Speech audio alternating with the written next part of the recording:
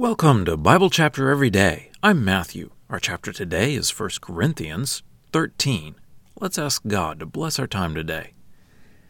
Heavenly Father, as we read this chapter, we pray that we would understand love better, that we would love you first and love each other more than all of the other things that we are doing. We pray this through Jesus. Amen. 1 Corinthians chapter 13. If I speak with the tongues of men and of angels, but do not have love, I have becoming a ringing brass gong or a clashing cymbal. And if I have the gift of prophecy, and I know all mysteries and all knowledge, and if I have all faith so that I can remove mountains, but I do not have love, I am nothing. And if I parcel out all of my possessions, and if I hand over my body in order that I will be burned, but do not have love, it benefits me nothing. Love is patient. Love is kind. Love is not jealous. It does not boast. It does not become conceited. It does not behave dishonorably. It is not selfish. It does not become angry. It does not keep a record of wrongs. It does not rejoice at unrighteousness, but rejoices with the truth. Bears all things, believes all things, hopes all things, endures all things. Love never ends. But if there are prophecies, they will pass away. If there are tongues, they will cease. If there is knowledge, it will pass away. For we know in part, and we prophesy in part. But whenever the perfect comes, the partial will pass away. When I was a child, I spoke like a child. I thought like a child. I reasoned like a child. When I became a man, I set aside the things of a child. For now we see through a mirror indirectly, but then face to face. Now I know in part, but then I will know completely, just as I have also been completely known.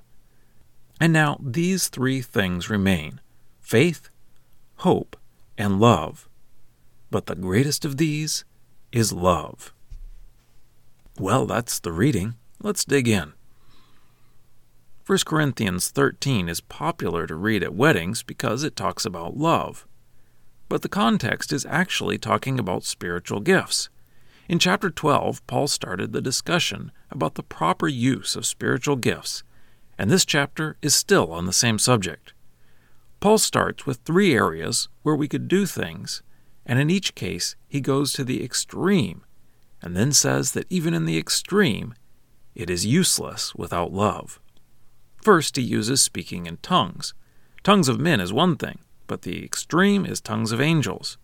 But even then, he says, without love, it would be nothing. Then he uses the area of prophecy, and the extreme is to know everything, and to have faith that can move mountains. But he says without love, that is also useless. The third area is in giving. He says if he gives away all of his possessions, and then the extreme is to give his body over to be burned. You cannot give more than that. But still, without love, it is no benefit. Paul is using extremes to show us how important love is. In the context, the Corinthians were thinking that if they could speak in tongues, it made them great. Paul says, if they aren't showing love to each other, then their speaking in tongues is worthless. Then Paul lists some things about love. He is showing that love is about treating other people well, to treat them better than ourselves. Love shows up in actions. Then he says that love is going to continue on past all of the spiritual gifts like speaking in tongues. He says that tongues will cease, knowledge will pass away. He uses the metaphor of a mirror. They didn't have mirrors like we have today that are so clear. Typically, their mirrors would be a polished piece of metal, so the reflection wasn't very good.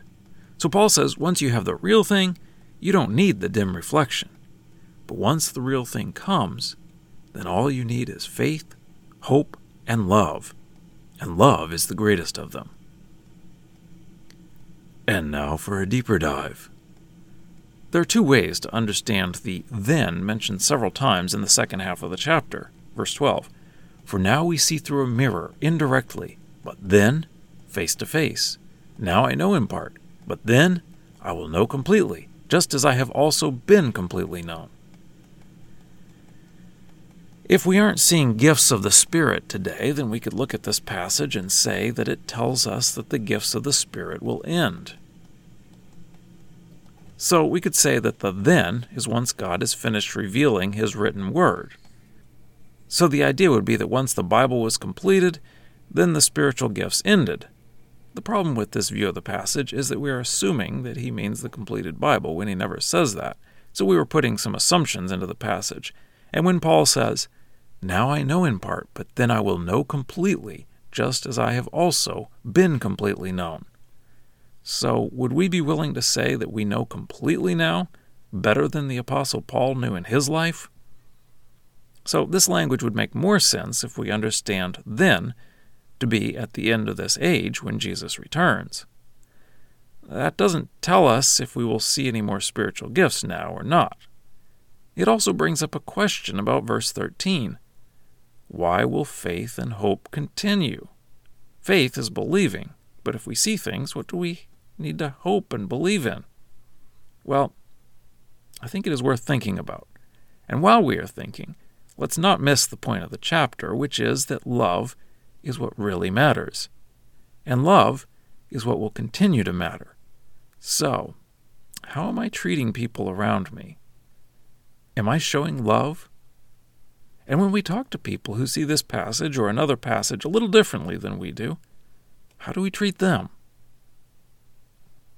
Scripture quotations are from the Lexham English Bible. Copyright 2012, Logos Bible Software. Lexham is a registered trademark of Logos Bible Software.